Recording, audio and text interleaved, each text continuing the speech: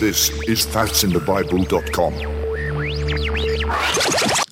That's in the Bible, episode number 54, King James Bible 400th Anniversary Tribute. Troublesome times are here, filling men's hearts with fear. Freedoms we all hold dear, now is at stake. Humbling your hearts to God, sage from the chastening rod. Seek the way pilgrims trod, Christians away.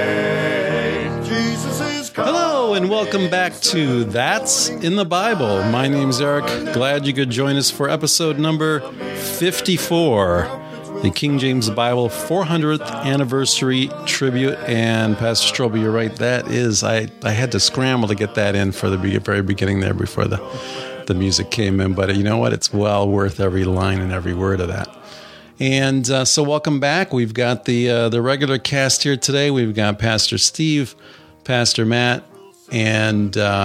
no, not Pastor Matt. I'm a pastor now, all right. You've been promoted. Are you prophesying? The future Pastor Matt and Pastor Steve and Pastor Strobel. Welcome, guys. Amen. And we got a lot to get to today. We're going to do a special intro for the beginning of the show.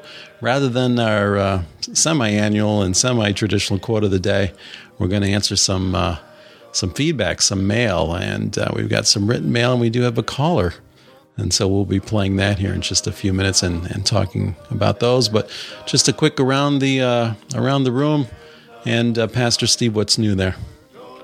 Well, again, we've just been a week since the last time we met and recorded. But it's unusual for us here lately, isn't it?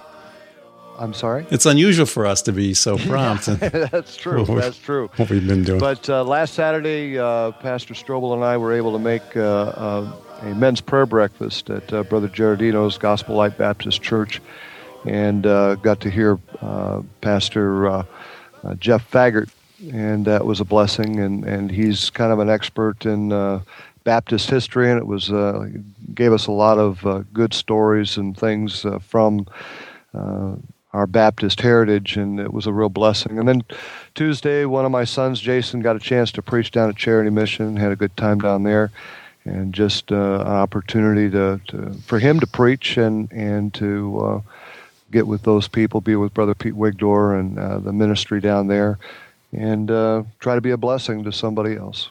Amen. Pastor Strobel. Yes, indeed, we did have a good time there at the men's prayer meeting. Pastor Faggart also has a website, which maybe we can try to get up, but has a lot of good information.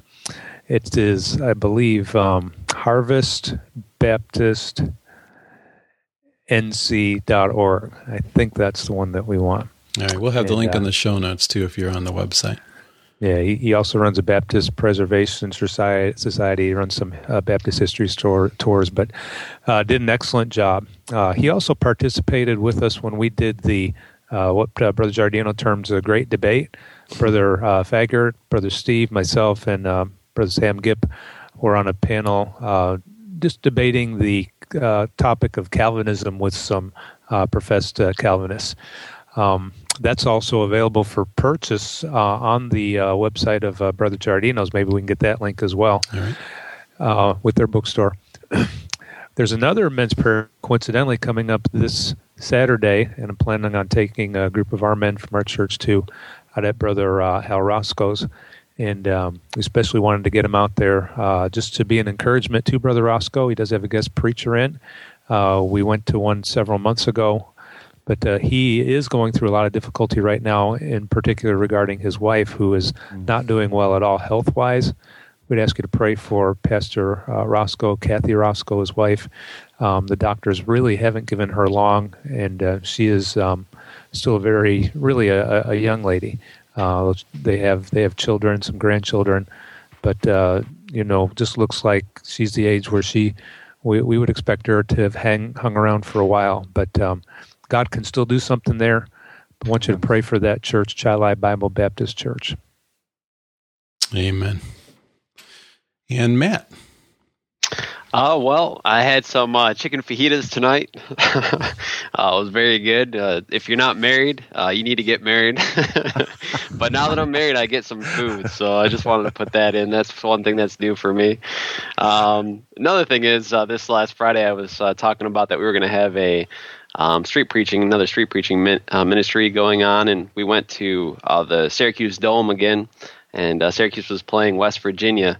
And it was a 7 o'clock game, 8 o'clock game. So we were out there around 6:30, and it went really well. The only sad thing is that I always say that it's pretty rough crowd late at night, but this was the rough crowd I've ever seen, and it's kind of sad just to see how rough it can get, and how just people are so against God and against the Bible, and most of the people are just intoxicated at that point, and it's just sad, but.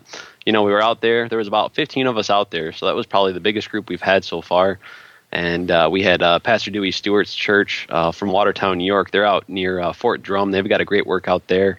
And a bunch of his members were there. And so we just had a good time. So I praise the Lord for that. So they were street preaching too, Matt? They were. Yeah, we had a bunch of people out there with signs, and a couple of us were street preaching. And so for those that maybe haven't experienced street preaching, what exactly is involved in that?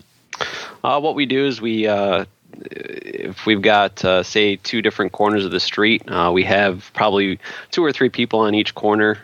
Maybe one person holding a gospel sign, scripture sign, another person handing out gospel tracts, and another person preaching. And we only have one person preaching at one time, so there's not confusion and things like that. So it's just trying to get out some gospel tracts, trying to talk to some people, trying to a lot of times. This kind of street preaching at the games, they're just trying to get to the game. So you're just trying to get a gospel tract in their hands, trying to get some scripture in their heart, but it's definitely a blessing. If you've never done it before, I would definitely recommend it. Amen. Anything else before we move on to our next segment? Pastor Strobel was going to say something. Did you see my picture move? Is that one? I started to breathe. I could tell by your breath. I just was going to ask you how your greyhound's doing. He's been better. He's gotten a little frustrated, I think, being in the house, and I had to crate him here recently only because he started to chew the windowsills. Oh. Which are made of wood. So he's part greyhound. I think it might have a little beaver or something in it as well. and he hasn't. And I have a huge metal crate in which I had to reinforce with wire to kind of hold him in. Otherwise he's been doing pretty good. He hasn't held up any small dogs on our walks lately. And he's keeping the backyard free of rabbits and squirrels, and there's no vermin that comes in the backyard anymore. Very good. The Bible dog. Amen. Glad to hear it. Yeah, he's doing good. So let's go ahead and we'll go to our next segment here. As soon as I queue up the next segment.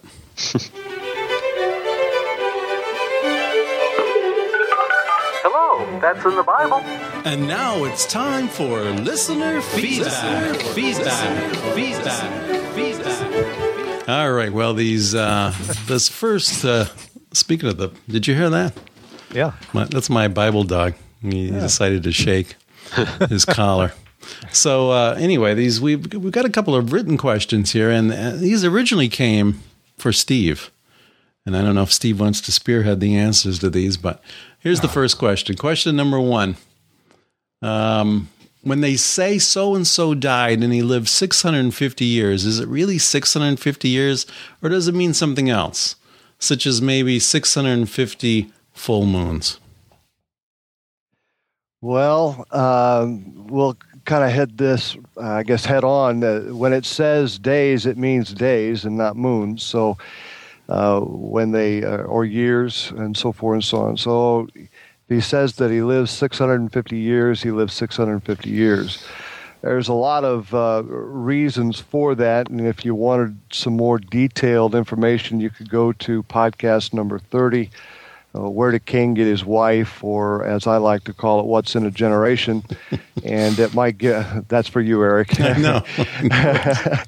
And might be able to get some more detailed information. But when God set the earth up and recreated it in 6 evenings and 6 mornings, and man began to multiply on the face of the earth, they lived a lot longer, and there wasn't any disease, there wasn't any problems and so forth, at least not until Cain killed Abel. But even at that, they still lived a good long time. You'll find those genealogies where he's speaking of in Genesis chapter 5 and a few other chapters there in the beginning of Genesis, where it talks about them living to be that many years old. And I believe it to be true. Amen. Anybody else want to add anything to that? I guess not. I guess not. All right. So the next question, he quotes Matthew 5:13, "Ye are the salt of the earth, but if the salt have lost his Savior, wherewith shall it be salted? It is thenceforth good for nothing, but to be cast out and to be trodden under foot of men." He just goes on and says, I don't understand that passage. Could you explain that passage? Well, God oftentimes, in trying to describe things of a spiritual nature, will use common things that people would know of in that particular day. So what he does is he likens people, namely a Bible-believing Christian, we'll put it in that vernacular, a Bible-believing Christian to something common such as salt. And he's trying to say, in essence, that if a Christian's lost his spiritual drive, his spiritual spunk, if you will, to stand up against the world, then he's basically good for nothing and will be cast under the foot of men. Now, obviously, people aren't going to walk on people, but the analogy is the fact that God will kind of put them off to the side, and because they're really not good for anything. They're not doing what they've been called to do. And people need to stand up for Jesus Christ, to be a bold and courageous witness, to talk to this world about Him.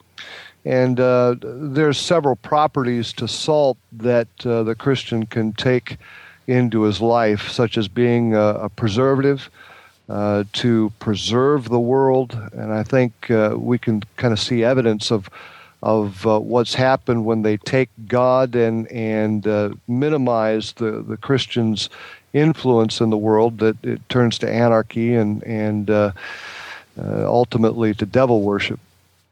It's a preservative. It's an astringent.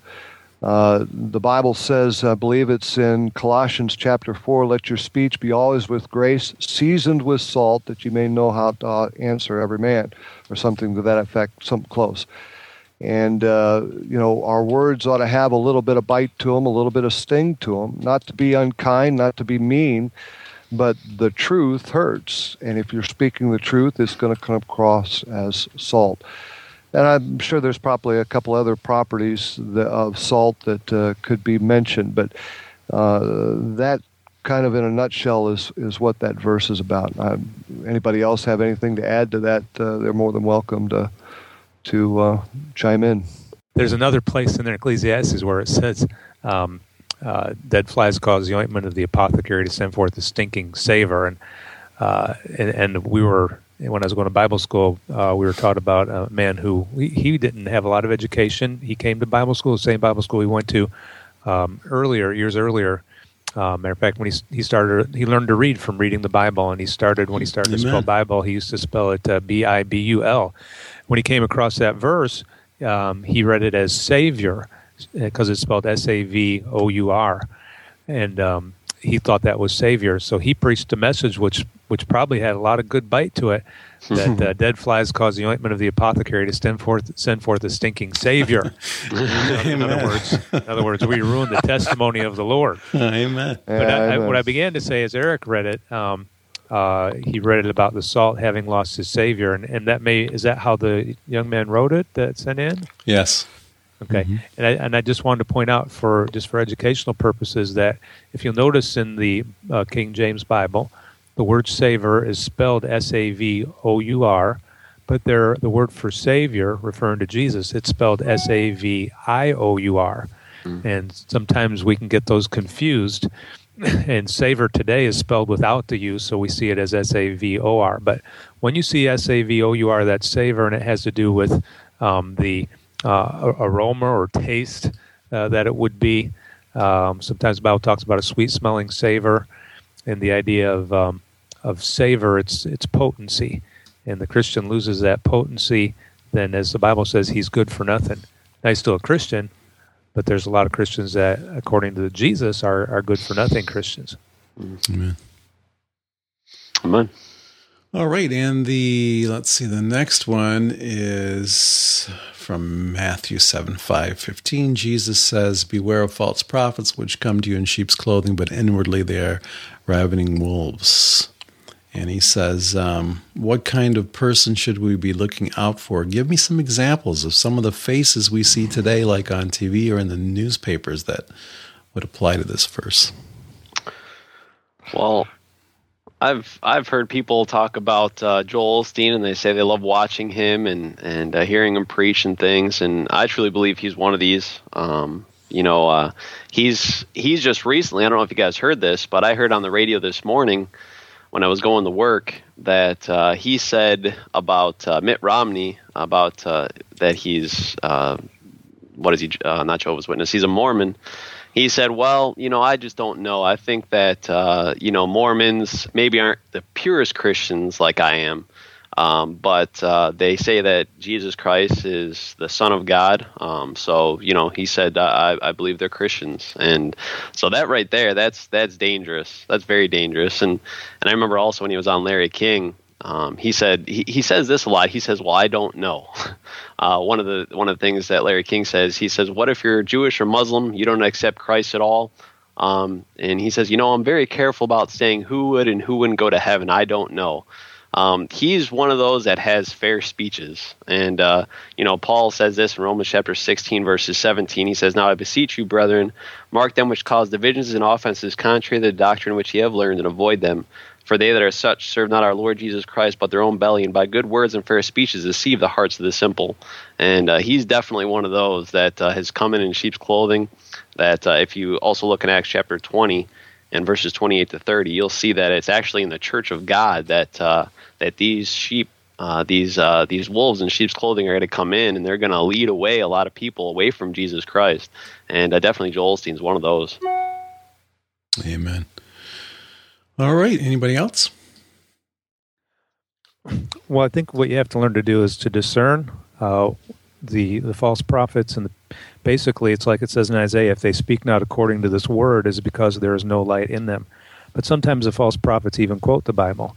So you've got to make sure they quote it properly. You've got to make sure it's in the right context. They're not altering it. They're not changing it. But down through the past, of course, you could see a number of them. Folks like Joseph Smith, he was a false prophet. Some more overt and recent examples would be people like David Koresh. He was a false prophet. Back a little bit further, Herbert W. Armstrong, he'd come on the radio, teach the Bible, but he was a false prophet and teaching the scriptures the wrong way. More recently, we'd have to say Harold Camping. I'm not saying, I can't tell if he's saved or lost, God knows, but he was prophesying falsely that the Lord Jesus Christ was coming at the rapture back earlier this year, May the 21st. And you know what we have forgotten, but the world was to end October the 21st. Mm-hmm. And today is October the 27th, so he missed that one as well. Mm-hmm. All right, and we want to thank Frank for writing, sending those questions in, and taking the time to do that. And if you would like to also send us some questions, you have some questions about the Bible, or maybe some things that you just don't understand, or you'd like some us to comment on it, you can always send us an email to that'sinthebible@gmail.com.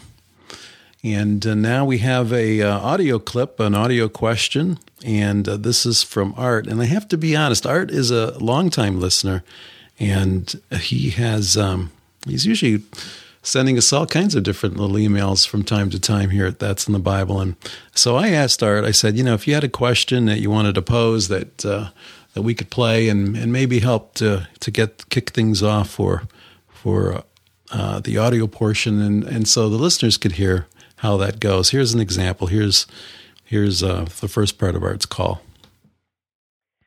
Greetings and salutations to that'sinthebible.com, folks. This is Art from Middleburg, Florida.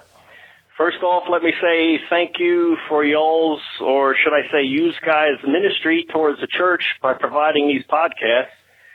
There are many a believer who do not have the luxury of attending a church where the word and words of God are believed and not attacked in some form or another, so thanks in that regard.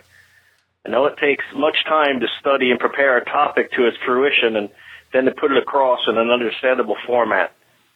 So thank you very much.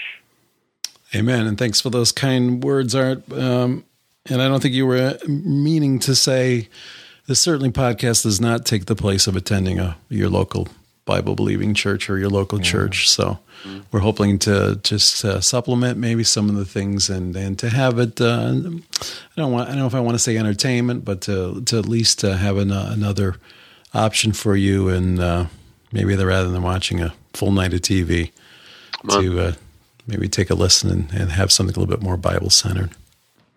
All right, so here's the rest of Art's call, and here's his question. My question is, I think, a controversial one, and that is, what is the biblical perspective of how a Bible-believing Christian should react with government? We're not to be entangled with the affairs of this life, and that we're to be ambassadors of the Lord. There's pros and cons on both sides.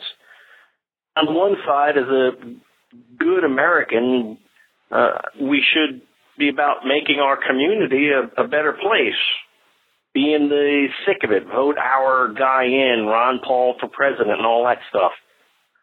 But on the other side, man at his best state is altogether vanity, including you and me and your mom and dad and et cetera. On the other side, it says, all the saints salute you, chiefly they are Caesar's household, so there are saints in at least the household of government. On the other side, we go with the concept, obey the powers that be, then we should pack up and move to the UK or wherever, because our forefathers are nothing more than a bunch of treasonous rebels. I hope I'm not babbling and that you see where I'm getting at. So thank you again for the program. Thanks for your pro and con input into this matter, and I look forward to... And he looks forward to hearing our answer. That end piece there got cut off. So thanks, Art, for taking the time to give us that question, help things get started with our audio podcast portion of the questions. And guys, who would like to go first to answer Art's question? Well, I'll throw a few things out real quick. There is definitely a balanced position that needs to be taken on it. A lot of the principles that Art was referencing are biblical, and they're all in the Bible. For example, the powers that be. Romans 13:1, let every soul be subject unto the higher powers, for there is no power but of God. The powers that be are ordained of God. So the Lord has ordained some powers, including government, and we need to be, as much as we lieth in us, living peaceably with all men and being in subjection to those. Where it crosses the line is, as it says in the book of Acts, cases where we ought to obey God rather than men. Cases where government refuses to allow us or forbids us to obey the Scriptures. For example, in those cases, they did not let him or command them not to teach or preach in the name of the Lord Jesus Christ. And in that case, well, we ought to obey God rather than men. And then we're commanded to pray for government, and this is how we pray. We're to pray for these folks. First of, he said in 1 Timothy 2:1 and 2, I exhort therefore that first of all supplications, prayers, intercessions, and giving of thanks be made for all men, for kings, and for all that are in authority, that we may lead a quiet and peaceable life in all godliness and honesty. So as much as we can, we line up with the Scriptures. We submit ourselves to the government as far as the rules and the regulations. And there's so many things that we're allowed to do. And really right now, we've got a lot of freedom. And let me just say, folks, use it before you lose it. Amen. Yeah, amen. Well, you're right. It is a controversial subject, Art, and you're probably not going to find very many Christians that are going to agree exactly on any one of these points. They'll take some and maybe prefer another and disdain another. But one of the things, I think, the verse that was referenced a little bit ago, just answering another question from Frank, might have bearing on maybe some of this, and that's where it talked about in Matthew chapter 5 and verse 13 that ye are the salt of the earth. There was a movement, probably 50 years ago or so, maybe a little bit more than that, started by the fundamentalists, where it says, "Come out from among them and be ye separate, saith the Lord." And in essence, what they've done is they've taken the salt out of the earth. And they basically said we need to get in our castles, get in our aquariums, and meaning the churches, and have nothing really to do with the world except to go out on our crusades and knock on doors and deal with them, try to bring them into our castle. And I don't think that that's really what God had intended. I think God wanted us to be able to have an effect on the world, as Pastor Strobel said, that we might be able to lead a quiet and peaceable life in all godliness and honesty. I think it just kind of fends off what the devil tries to do. Now, there was a time when fundamentalism told their people all they needed to do was get into full-time Christian service, whether that was a school teacher or a preacher or a missionary or whatever. And it in essence took away people that would normally be interested in being a doctor or even being a politician.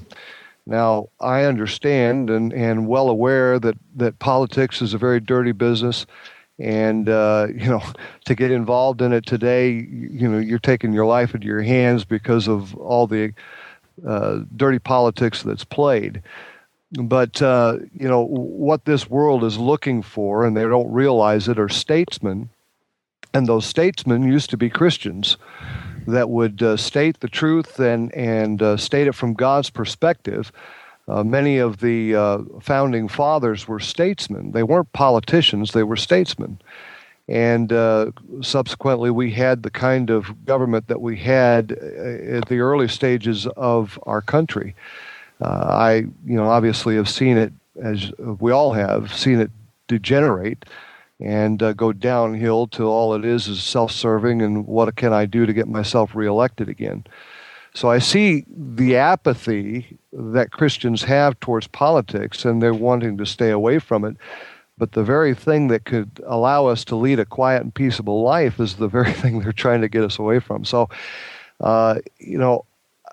I don't know that I can give you a straight answer in today's world, but I still think we need to stand up and be salt in this world and to try to stave off as much as we can the world taking our freedoms away, as Pastor Strobel mentioned before.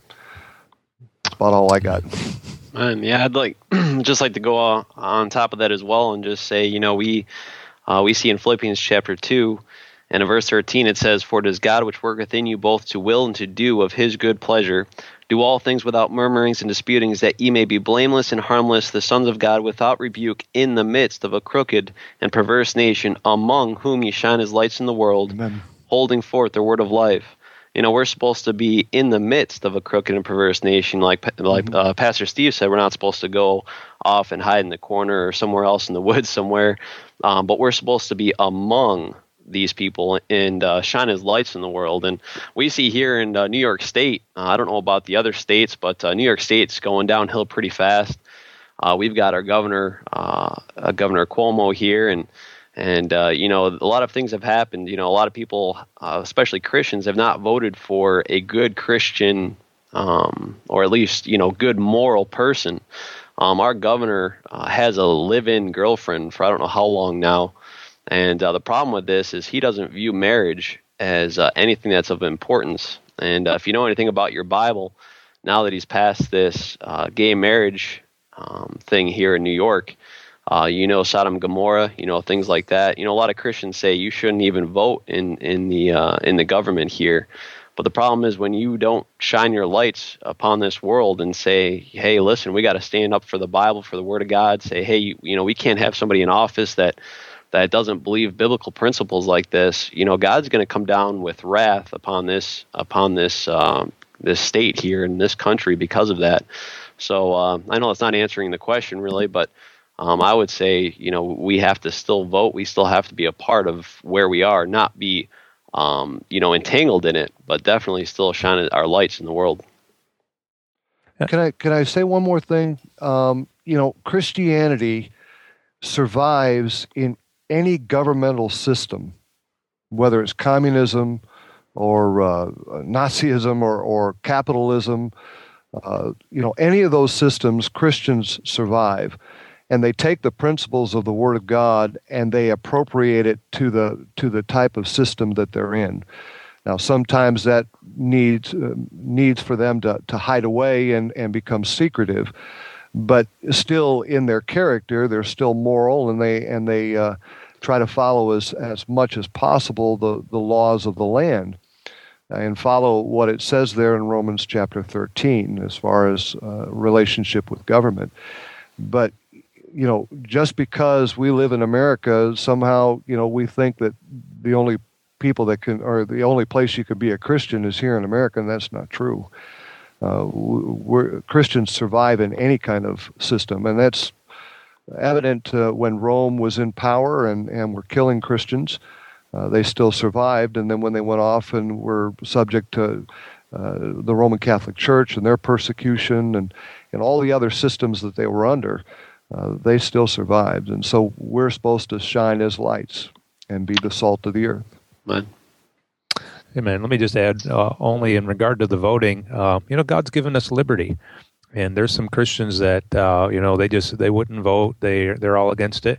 And really, they have liberty to take that position. Amen.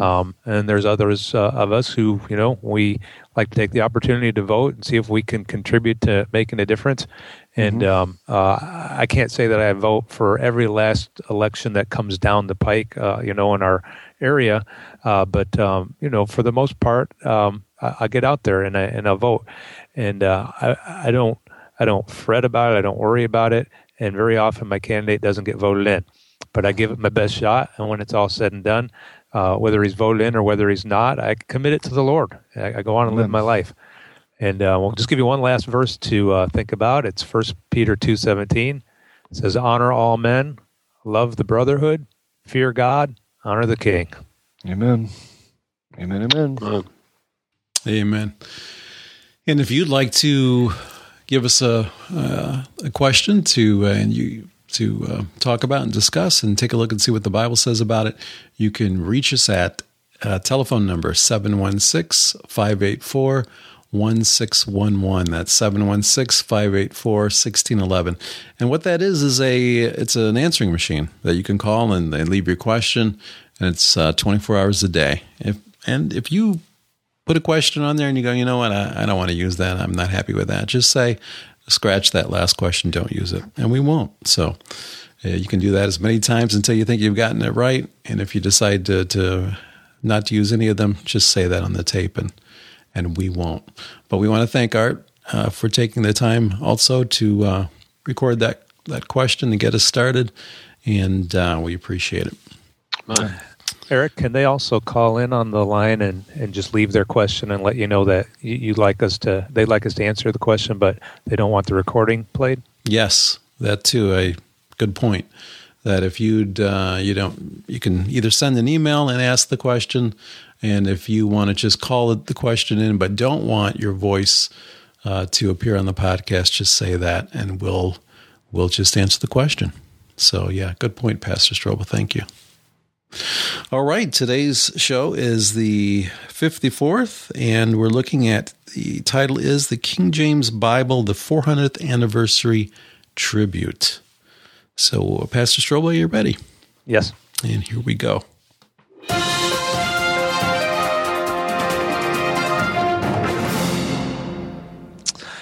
Amen. The King James Bible was originally published in 1611, and thus this year marked the 400th anniversary of its publication. You know, today with the glut of English versions that are available on the market, it might be hard for the average Christian here in 2011 to appreciate the fact that the Bible wasn't always available in English. And even though the King James Bible wasn't the first attempt at an English translation, it was the one that ultimately provided a purified English text, and it had the breath of God on it, still does, and the approval of the Holy Ghost. This subject really is a vast subject, and really I'm not going to try to, by any means, exhaust the subject, but just hit on a few things, give you a sampling of it, and you can take this much, much further in study if you'd like. Let me start out by saying that if you've studied the 7 churches of the book of Revelation, you may be aware that in addition to these being historical churches, they were also prophetical pictures of different chapters in the age of the New Testament church. Now, a person doesn't have to look very long or very hard at the churches or the Christians of today to find in them the same characteristics of the church of Laodicea. The church of the Laodiceans in Revelation chapter 3 is the last of the churches that Jesus had John write to, and it's characterized as being lukewarm. That is, they were not on fire with zeal for the Lord, but at the same time, they weren't all cold and out of church and living in complete sin. They were kind of in the middle somewhere, like Christians are today. Contrary to their own assessment of themselves, which is given in Revelation chapter 3, Jesus said that these folks were wretched and miserable and poor and blind and naked, though they themselves thought that they were rich. And this, again, is the church today. The Laodicean church period runs roughly from 1900 until the rapture, which we are eagerly awaiting. Now, the church right before the church of Laodicea was the church of Philadelphia, and that covers the period of church history up to about 1900, but it begins in about 1500, so it runs about 1500 to 1900. This period of church history included the Protestant Reformation, the Great Awakening, and other great revivals. It included the greatest missionary movements the world had ever seen since the New Testament church, and it included also the publishing of the King James Bible. Now, the missionary movement is signified by Jesus saying to the church at Philadelphia in Revelation 3:8, "I have set before thee an open door, and no man can shut it." That open door has to do with an opportunity to preach the gospel. For example, Acts 14:27 says, "And when they were come and had gathered the church together, they rehearsed all that God had done with them, and how he had opened the door of faith unto the Gentiles." The Lord opens the door of faith. The folks had opportunity to preach to the Gentiles. The Gentiles had the opportunity to hear the gospel and get saved. Paul said in 1 Corinthians 16, verse 8 and 9, "But I will tarry at Ephesus until Pentecost, for a great door and effectual is opened unto me, and there are many adversaries." Of course, Paul preached to the people at Ephesus, and later on he would write to the Christians there, many that had gotten saved. And so this open door has the opportunity, or carries with it the idea of an open door to preach the gospel, an open door to minister. And so the church at Philadelphia had that. The Lord set before them an open door. Jesus also told the church of Philadelphia that they had kept his word. Again, Revelation 3:8, and here's the full verse this time. Jesus said, "I know thy works. Behold, I have set before thee an open door, and no man can shut it. For thou hast a little strength, and hast kept my word, and hast not denied my name." So lo and behold, it was in this period of church history that in the wisdom and the foresight of Almighty God, he moved upon the hearts of men to have his Bible translated into English. English, the language that would be the most widespread and universal language of the world in the last generations before the return of Jesus Christ. We now take an English Bible for granted, but there was a day when they did not.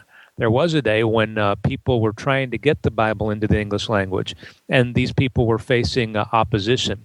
But so it was here that in the Philadelphia church age in 1611, that the Lord perfectly preserved for us His Word in the English language in our King James Bibles. The idea of preservation in the Bible is given to us in Psalm 12, 6 and 7. It says, "The words of the Lord are pure words, as silver tried in a furnace of earth, purified 7 times. Thou shalt keep them, O Lord, thou shalt preserve them from this generation forever." And we believe the Lord has preserved for us, intact, without error, His words in the English language in the King James Bible. You know, one of the differences between a King James Bible believer and one who promotes other versions above the King James is that the King James Bible believer believes that we have every word of God in English, and the promoters of the other Bibles believe that we don't. Whatever Bible they prefer, they still don't believe it's perfect. And that's why they keep on cranking out New English Bibles year after year, and sometimes month after month. They're coming out with new English Bibles. Why even this year they came out with a new international version for 2011. And I don't know, but maybe that was their attempt to counter the 400th anniversary of the King James and the attention they knew that it would get. Matthew 4 and verse number 4, the Bible says, "Man shall not live by bread alone, but by every word that proceedeth out of the mouth of God." And if God expects us to live by every word that proceeds out of His mouth, then we must have access to every word that proceeds out of His mouth, or else we can't fulfill our obligation there. And this is the purpose of translation. The purpose of translation is to give those that don't know the original Bible languages access to the Word of God in their own language. But don't make any mistake about it when it comes to doing this, translating the Bible into another language. When it's properly done, it can't just be done on a whim. God Himself moves to have it done. For, as we read before in Psalm 12:7, it said, "Thou shalt keep them, O Lord. Thou shalt preserve them from this generation forever." It's the burden of God, or the burden is upon God to preserve His word.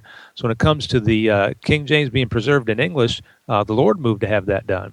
Now, there's people today that believe that there's no way that we have the accurate words of God in the English language. They believe that, the Bible was handed down from generation to generation.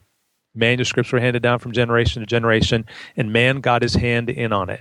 And so if man got his hand in on it, he must have messed it up somewhere, and we're on a continual search to get back to the original words of God. But I want to tell you something. Man had his hand even on the original inspiration. These people that don't believe that God could preserve His Word, many of them believe that God inspired His Word in the originals. And you stop and think about it. In order for God to even inspire His Word originally, God had to take His Word and give it to a man. So a man would either have to then hear that in his own mind, and then from there write it down on a piece of paper. If he didn't do it that way, what happened sometimes was somebody else would dictate it, and then another person would write it down. For example, you can read Jeremiah 36 sometimes, and this is how God gave the word there to Jeremiah. God gave it to Jeremiah, so Jeremiah had to get it in his mind. Then he had to get it out of his mouth. Then the scribe, Baruch, had to listen to it and hear it and understand it and get it properly. And from there, he had to write it down accurately. Now, I don't know about you, but sometimes when I'm writing or typing, I can't get the thoughts out of my mind and onto the paper or onto the computer screen without making a mistake. And what God had to do was He had to do something like that. And anybody that believes anything about the Bible being the Word of God believes in inspiration, and they believe that God originally inspired it. And all I'm trying to show you is this: God always had to work through man to get us His Word. And if He did it in the originals, and then He promised to preserve them, then even in spite of mankind, it was God's promise that He would keep His Word intact, and He has. Now, I want to talk a little bit about the purification process. Psalm 12:6 says, "The words of the Lord are pure words, as silver tried in a furnace of earth, purified 7 times. Because the King James Bible is associated with preservation, those of us who believe it, a lot of times different ones have made various and sundry attempts to weave a 7-fold purification into its fabric. Now, a number of different ways have been tried to do this, and a number of different conclusions have been drawn to try to force the issue, but if the issue be right, it need not be forced. Lawrence Vance has done a particularly good job of expounding these things in his book, King James, His Bible, and Its Translators. This book is available for purchase on his website at www.vancepublications.com. vancepublications.com. Now, here he points out that the key to understanding the 7-fold purification process is found in a publication of which is called Rules to be Observed in the Translation of the Bible. And Brother Vance cites and reprints 2 of these rules in his book that will point out what we need to know for the issue of purification. There's a total of 15 rules. I've read elsewhere that the number is actually 16, but 15 seems to be the generally accepted number, and in all the copies of the full list that I've been able to examine, I've only seen 15. And we're going to try to either reprint the entire list for you here in the show notes or give you a link to them, because they are very instructive in themselves, but I'm not going to take time to go over all of them. Now, these rules are rules that King James gave to Richard Bancroft to give to the translators. Bancroft was the chief overseer and taskmaster under His Majesty for the production or the translation of the King James Bible. So he was the one that oversaw the entire project. But as mentioned before, the King James Bible was not the first attempt at English translation of the Bible. There were at least 9 other major English translations prior to the King James, although one of them was the Roman Catholic Douay-Rheims version. The others were translations by Wycliffe, Tyndale, Coverdale, Matthew, Whitechurch. Whitechurch's translation was also known and better known as the Great Bible. And then translation by Taverner. There was the Geneva Bible, and then the Bishop's Bible. And this gives us a total of 10 English translations, of which the King James would be the 10th.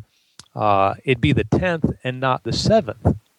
But let's get back to the rules to be observed in the translation of the Bible. For in here, the King James translators are going to tell you which of these English Bibles they referenced for their work. And rule number 1 in this translators rules went like this: the ordinary Bible read in the church, commonly called the Bishop's Bible, to be followed and as little altered as the truth of the original will permit. So the first Bible they were going to use, the first English Bible, was the Bishop's Bible. Then rule number 14 said this: these translations to be used when they agree better with the text than the Bishop's Bible. And here comes the list: Tyndale's, Matthew's, Coverdale's, Whitechurch's, which again is the Great Bible, and the Geneva Bible. And so from those lists, there were 3 of the ones that we mentioned before that were omitted. The Douay-Rheims version was omitted because it was a Catholic Bible. Taverner's was a revision of Matthew's and had little influence on later English versions, and it was omitted.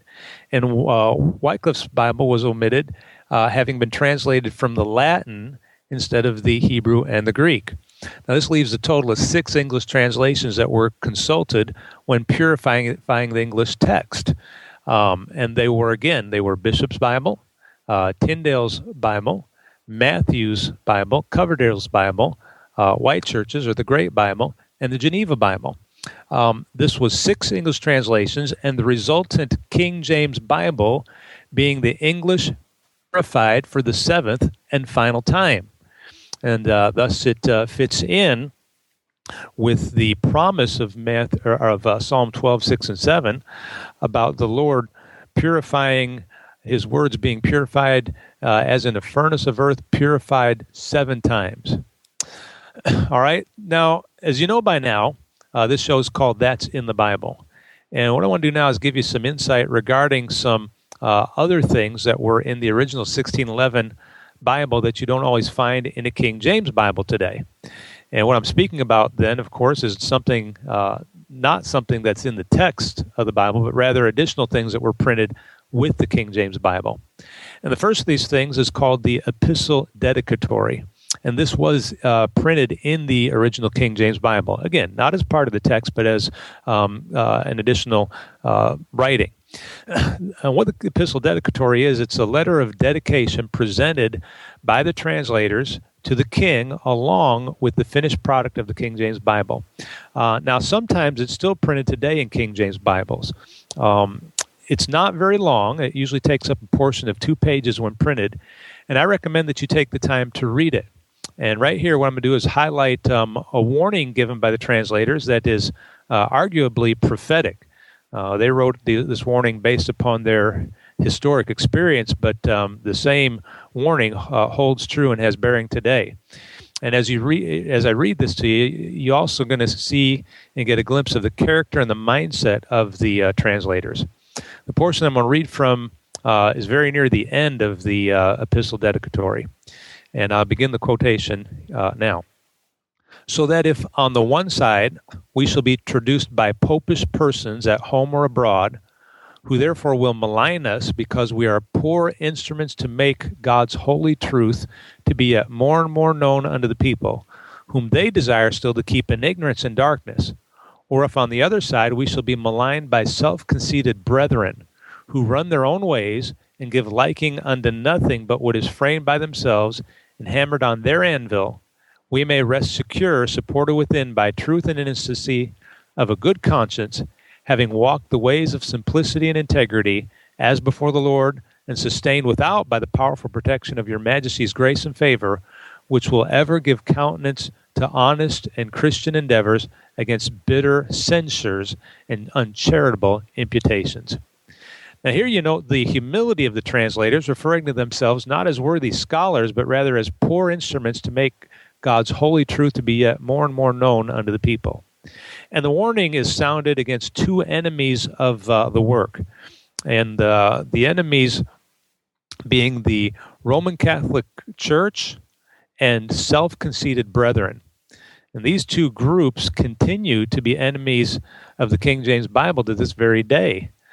Now, another thing that you're going to find in an original King James Bible, and you find it even less published today in King James Bibles, although I did come across one recently where it was printed in there. But this is a more lengthy treatise called The Translators to the Reader. This was authored by Miles Smith, who was one of the translators of the King James Bible. It was printed in the original King James directly after the Epistle Dedicatory. And again, I recommend that you read it, although it'll certainly be more of a chore than reading the Epistle Dedicatory. But even reading the Epistle Dedicatory is too much for the average Christian today. Nonetheless, I'm going to try to include both of these in the show notes, or at least links to them. Let me give you some of the highlights from the translators to the reader. Quote, "But now what piety without truth? What truth, what saving truth without the Word of God? What Word of God, whereof we may be sure, without the Scripture? The Scriptures we are commanded to search, John 5:39, Isaiah 8:20. They are commended that searched and studied them, Acts 17:11 and 8:28 and 29. They are reproved that were unskillful in them, or slow to believe them, Matthew 22:29, Luke 24:25. They can make us wise unto salvation, 2 Timothy 3:15. If we be ignorant, they will instruct us. If out of the way, they will bring us home. If out of order, they will reform us. If in heaviness, comfort us. If dull, quicken us. If cold, inflame us. Tolle lege, tolle lege. Take up and read the Scriptures." Then down a little further, they say this, "Also, we forbear to descend to latter fathers because we will not weary the reader," referring to the church fathers. They'd made reference to some of them earlier. "The Scriptures, then, being acknowledged to be so full and so perfect, how can we excuse ourselves of negligence if we do not study them? Of curiosity if we be not content with them? Men talk much of," and here they print a Greek word which looks something like it'd be pronounced Eracione, something like that. And that's a reference to something apparently, an olive branch apparently that has many things hang on it. But it says, if men talk much of Eracione, how many sweet and goodly things it had hanging on it, of the philosopher's stone, that it turneth copper into gold, of cornucopia, that had all things necessary for food in it, of panacea, the herb, that it was good for all diseases, of catalicon, the drug, that it is instead of all purges, of Vulcan's armor, that it was an armor of proof against all thrusts and all blows, etc. Well, that which they falsely or vainly attribute to these things for bodily good, we may justly and with full measure ascribe unto the Scripture for spiritual. It is not only an armor, but it also a whole armory of weapons, both offensive and defensive, whereby we may save ourselves and put the enemy to flight. It is not an herb, but a tree, or rather a whole paradise of trees of life, which bring forth fruit every month, and the fruit thereof is for meat, and the leaves for medicine. It is not a pot of manna, or a cruse of oil, which were for memory only, or for a meal's meat or two, but as it were a shower of heavenly bread, sufficient for a whole host, be it never so great, and as it were a whole cellar full of oil vessels, whereby all our necessities may be provided for, and all our debts discharged.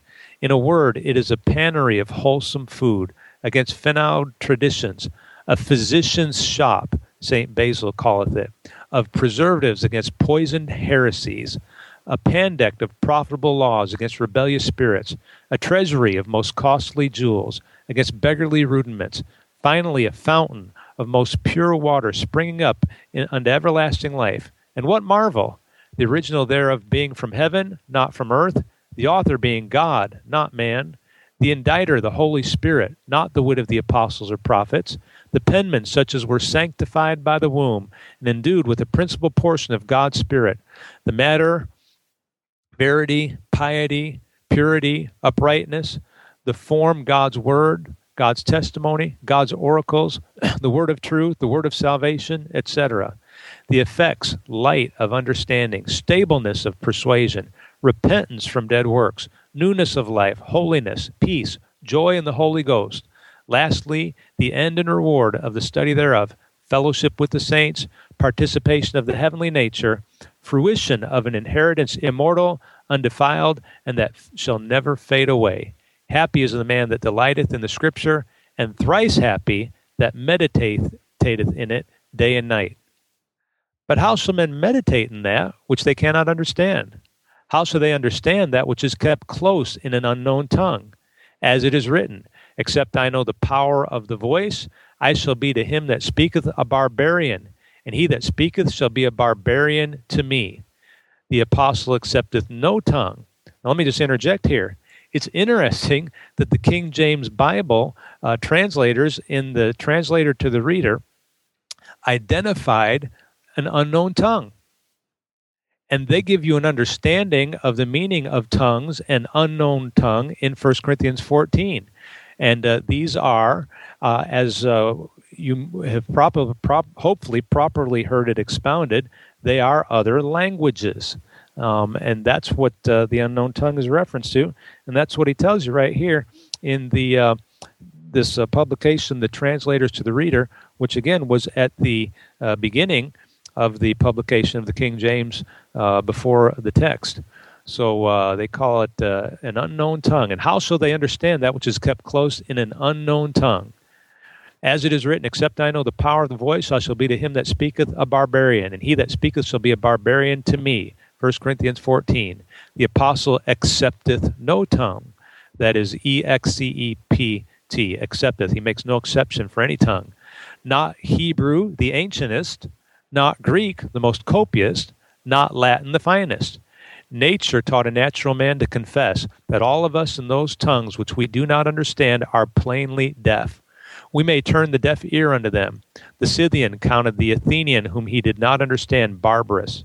So the Roman did the Syrian, and the Jew Even St. Jerome himself called the Hebrew tongue barbarous, because it was strange to so many. So the Emperor of Constantinople calleth the Latin tongue barbarous, though Pope Nicholas do storm at it. So the Jews, long before Christ, called all other nations log nazim, which is a little better than barbarous. Therefore, as one complaineth that always in the Senate of Rome there was one or other that called for an interpreter, so lest the church be driven to the like exigent, it is necessary to have translations in a readiness. The idea was, historically, in the Senate of Rome, they complained that somebody was always having to call for an interpreter so that everybody could understand it. And he's saying, lest we get to that same place, we need a translation that the people can understand in their own language. And then comes one of the most profound and beautiful, flowing statements that was made regarding the translation. And it said this: Translation it is that openeth the window to let in the light, that breaketh the shell, that we may eat the kernel, that putteth aside the curtain, that we may look into the most holy place, that removeth the cover of the well, that we may come by the water, even as Jacob rolled away the stone from the mouth of the well, by which means the flocks of Laban were watered. Genesis 29:10. Indeed, without translation into the vulgar tongue, and they don't use vulgar as we use vulgarity today, but just the common language of the people. And of course, remember Jesus, it said of Jesus, the common people heard him gladly. Indeed, without translation into the vulgar tongue, the unlearned are but like children at Jacob's well, which was deep, John 4:11, without a bucket or something to draw with. Or as that person mentioned by Isaiah, to whom when a sealed book was delivered with this motion, read this, I pray thee, he was fain to make this answer, I cannot, for it is sealed. Isaiah 29 and verse 11.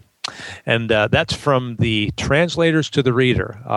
Again, if you are a King James Bible believer and you love the King James Bible, you would do well to get a hold of that, take a look at it, and read it for your own education. Now, you remember the aforementioned translation work of William Tyndale, which we mentioned just as Tyndale before. Then remember the warning of the King James translators of popish persons being enemies to their work. They surmised this because it was so at the time and had been so even before their work. When Tyndale produced and distributed his English New Testament, he did so under persecution, a persecution which ultimately cost him his life. But you may see Tyndale's mindset in his following words, and this, again, a quote taken from William Tyndale. And Tyndale said this in regard to translating the Bible into English and the opposition he was getting from the Roman Catholic Church. He said, I defy the Pope and all his laws. If God spare my life ere many years, I will cause a boy that driveth the plow to know more of the Scripture than he does. His desire was not to keep the Bible chained up for the elite, but to give the common man the Bible in his own language so that he could learn it, know it, obey it, and act upon it, and God would be glorified. Now, let me make mention of a third thing that was in the original King James that's not usually printed in today's King James Bible, and that is the Apocrypha. Now, let's just be honest about it. Most of us who are King James Bible believers wish they had not printed the Apocrypha in the original 1611, but they did. However, they did not think it nor print it as part of the inspired canon of Scripture. And here's some things that you should know about it. First of all, it was not unusual for Bibles printed in that day to include the Apocrypha. The King James then also included not only the Apocrypha, but you might just do well to be aware that it included many charts, many pages that included charts, many other study notes that were not part of the text. It has charts, genealogies, all kinds of different study material, good 50 plus pages of things that weren't part of the text. The Apocrypha was put in there, in all fairness, not in the note section, but also not in the canon of Scripture section. It was included between the Testaments, and it was not interwoven into the Old Testament text as it is in the Roman Catholic manuscripts and Roman Catholic translations. My Roman Catholic Bible today includes it, that I have, includes it in the text, and it's thought to be part of the text. The King James translators rejected the Apocrypha because the Apocryphal books were not written in Hebrew as the other Old Testament writings were. And again, I cite from the translators to the readers. And here are speaking of the translators themselves and the non-English manuscripts they use for translating, it says this: if you ask what they had before them, that being the translators, if you ask what they had before them, truly it was the Hebrew text of the Old Testament, the Greek of the New. These are the two golden pipes, or rather conduits, wherethrough the olive branches empty themselves into the gold. And so the King James translators did not accept it as inspired scripture.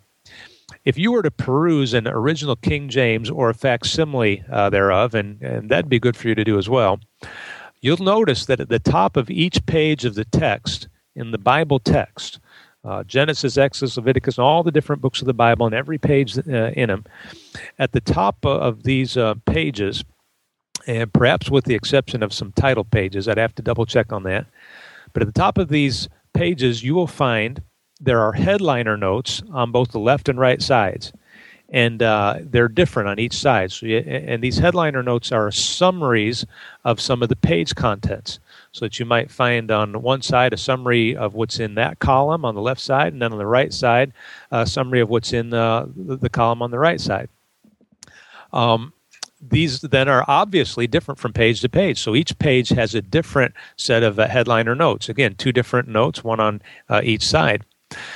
When you're going through the original King James, when you go from Malachi to the Apocrypha in an original King James, the top left and right headliner summary notes are replaced on both sides with one word, and that is Apocrypha. It's written twice on each page, once on the top left and once on the top right. So as if you're even just looking through the pages of an original King James, the contrast is striking.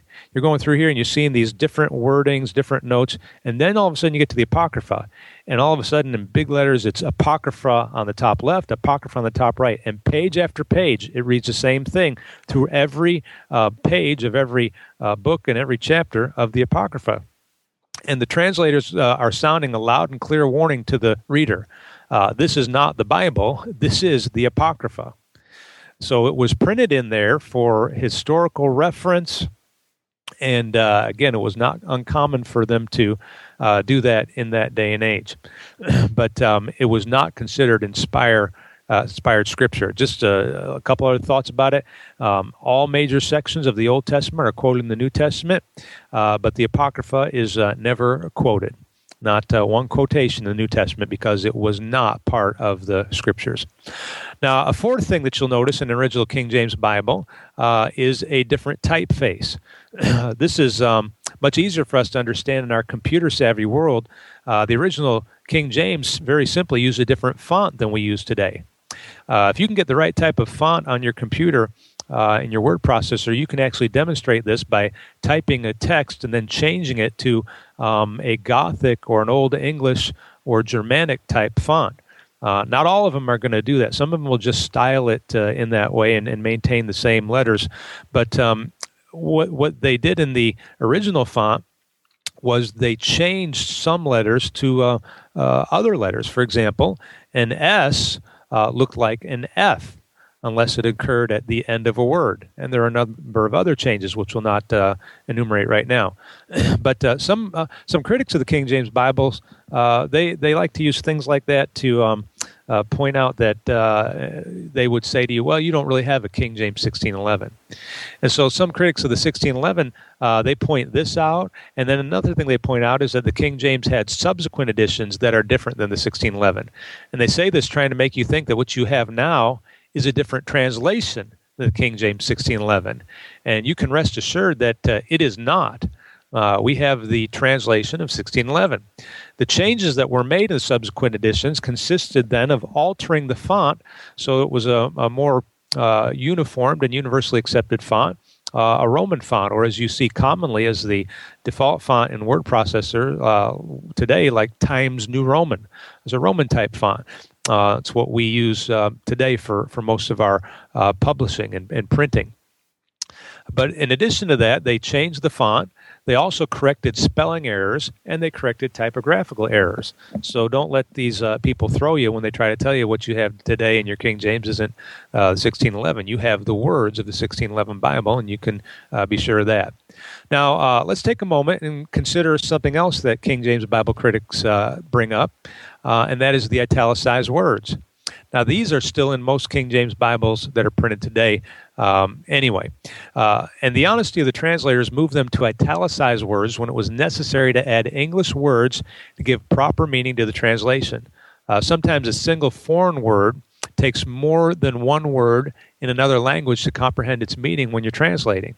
When this was the case, and when there was not a corresponding Hebrew or Greek word for an English word that was used, these words were italicized.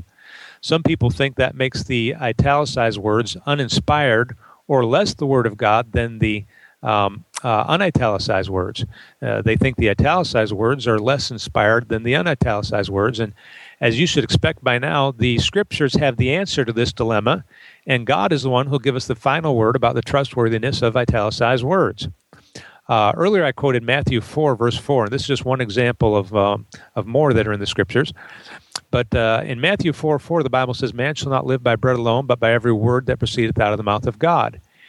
Matthew chapter 4, verse 4 is a quotation of Deuteronomy 8, verse 3. And you can take your King James Bible and look up the verses, and you'll notice that in Deuteronomy 8:3, the word is italicized.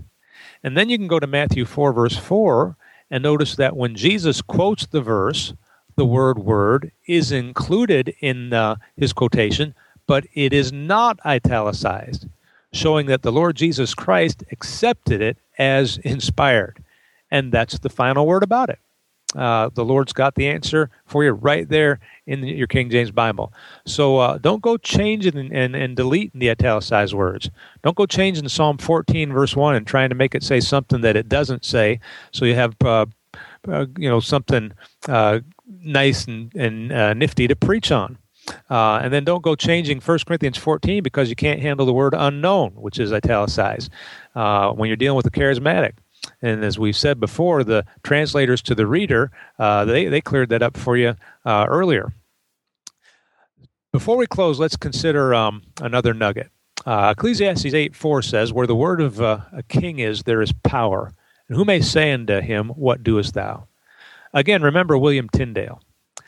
While William Tyndale was tied to the stake where he would be martyred and his body would be burnt for his work of Bible translation into the English language, Tyndale prayed this prayer shortly before he expired.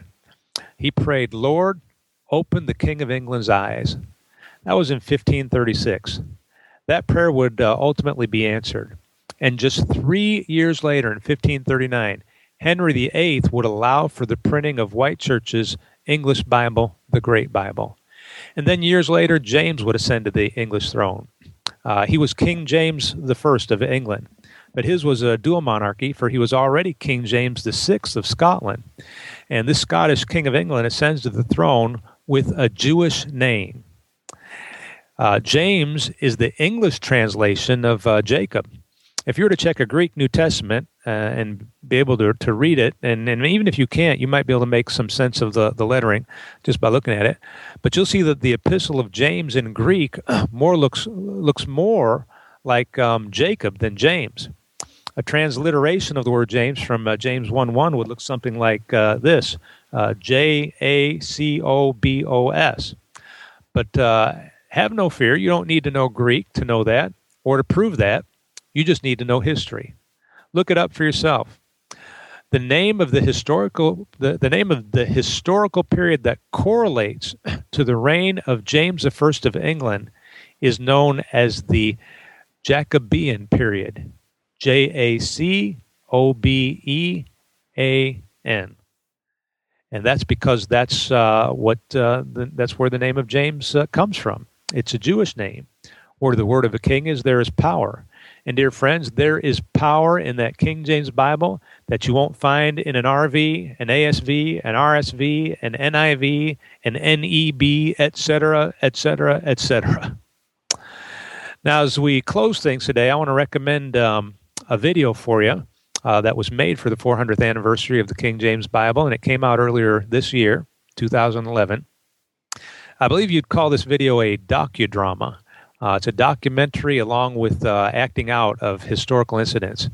And it's called KJB, that's B as in boy, or B as in Bible, amen?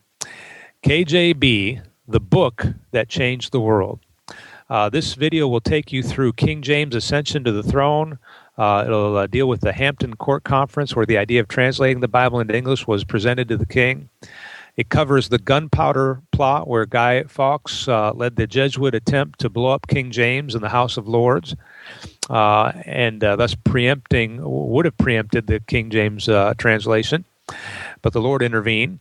And then it also takes you through the moving reenactment of the printing of the first King James Bibles. The movie runs 94 minutes. It's produced by Lionsgate, and it's available right now on Amazon.com as well as other places. The translation of the King James Bible was begun in 1604 after the Hampton Court Conference. It was completed in 1611. Today, in 2011, some 400 years later, it's still got all the power that it had back then. It indeed changed the world, and thankfully for me, it changed my life.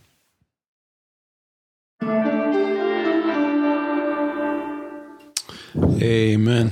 Thank you, Pastor Strobel. When you were doing the, what was it, the translator to the reader? Yes. That preaches, doesn't it? I mean, it sure does. That was some good preaching in there. And I think I've read through that, but it was a long time ago. It's certainly whet my appetite to go through and read it again. Guys? Well, there's not much to add to that. I mean, that was really good stuff. I'm just thankful that God answered Brother Tyndale's prayer and put the book into the plowboy's hands, and I suppose I would be classified as one of those plowboys because I'm not high and mighty and I'm not a scholar, but thankfully he saw fit to put it into my hand, and as Pastor Strobel, it did change my life as well. Amen. Yeah, I think it's amazing that, we believe the King James Bible is the words of God, and have no error, have no problems with it at all. But you kind of hit on a little bit, Pastor Strobel, that there's no other, say somebody that believes the NIV, there's nobody that says, well, I believe the NIV is the perfect words of the living God.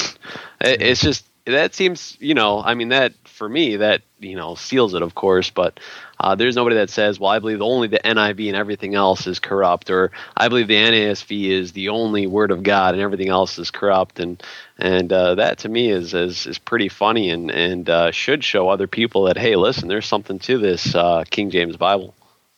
Amen. Just the way those words, and I think it was evident as you were reading from the dedicatory and also the translator to the reader. Just the way they wrote. I mean, there was such a higher caliber of expression than the way we write today, or the way even those so-called more modern Bibles are written. There's like a watering down of thought, and I can't even find the words to express it. But I don't know. There's just something special about it. Amen. Pastor Strobel, if I could ask you a question, obviously, you're aware, as I'm sure others are aware, that those that are opposed to our view that the King James Bible is the Word of God, believing that the Greek and the Hebrew are the perfect word and there's no perfect translation like what we believe in the King James Bible, what would you say to them when they say, well, we use the King James, it's the best translation out there, but we think that the original Hebrew and Greek are the words of God?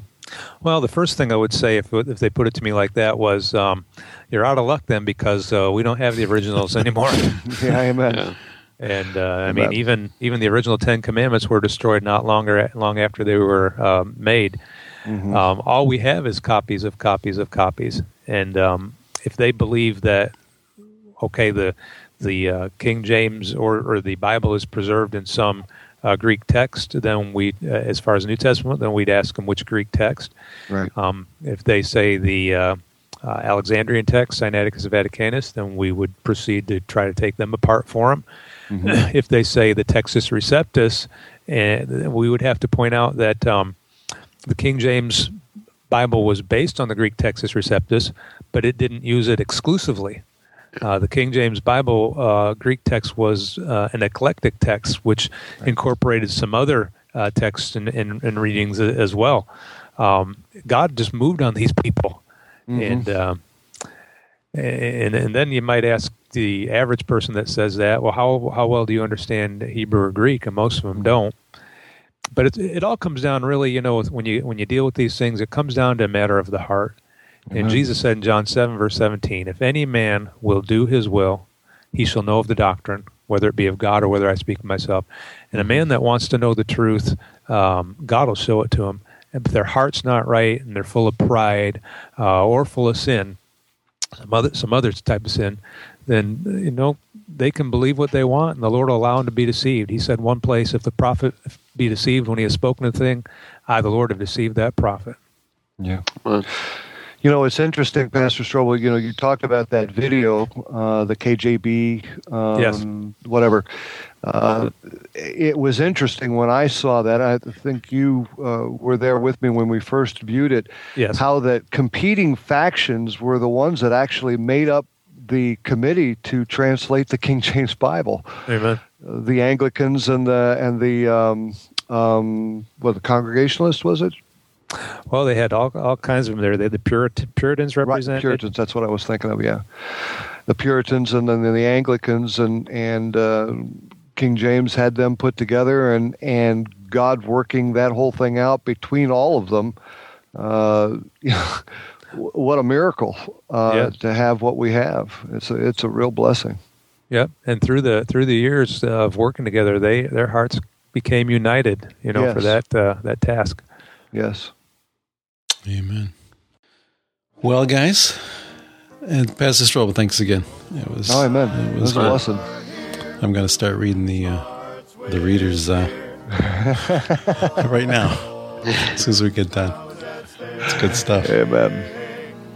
So let's see, Steve. You're up next. I am.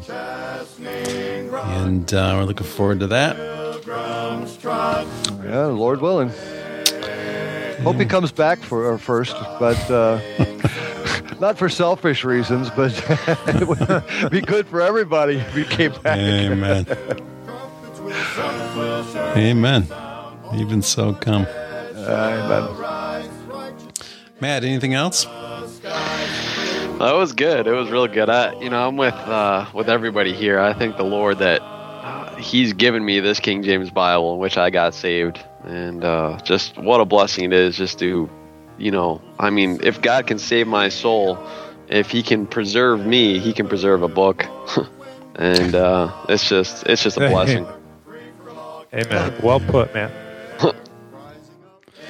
All right, fellas. Lord willing, we'll see everybody here next time.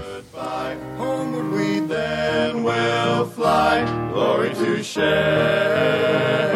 Jesus is coming soon, morning or night or noon. Many will meet their doom. Trumpets will surely sound. All of the dead shall rise. Righteous meet in the skies. Going where no one dies, heavenward bound. Jesus is coming soon, morning or night or noon. Many will meet their doom. Trumpets will surely sound. All of the dead shall rise. Righteous meet in the skies. Going where no one dies, heavenward bound.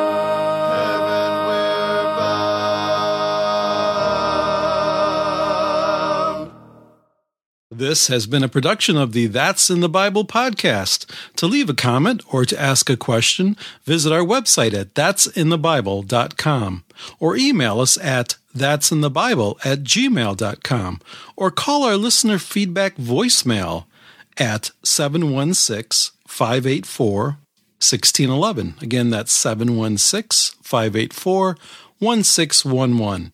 As always, thanks for listening and press on.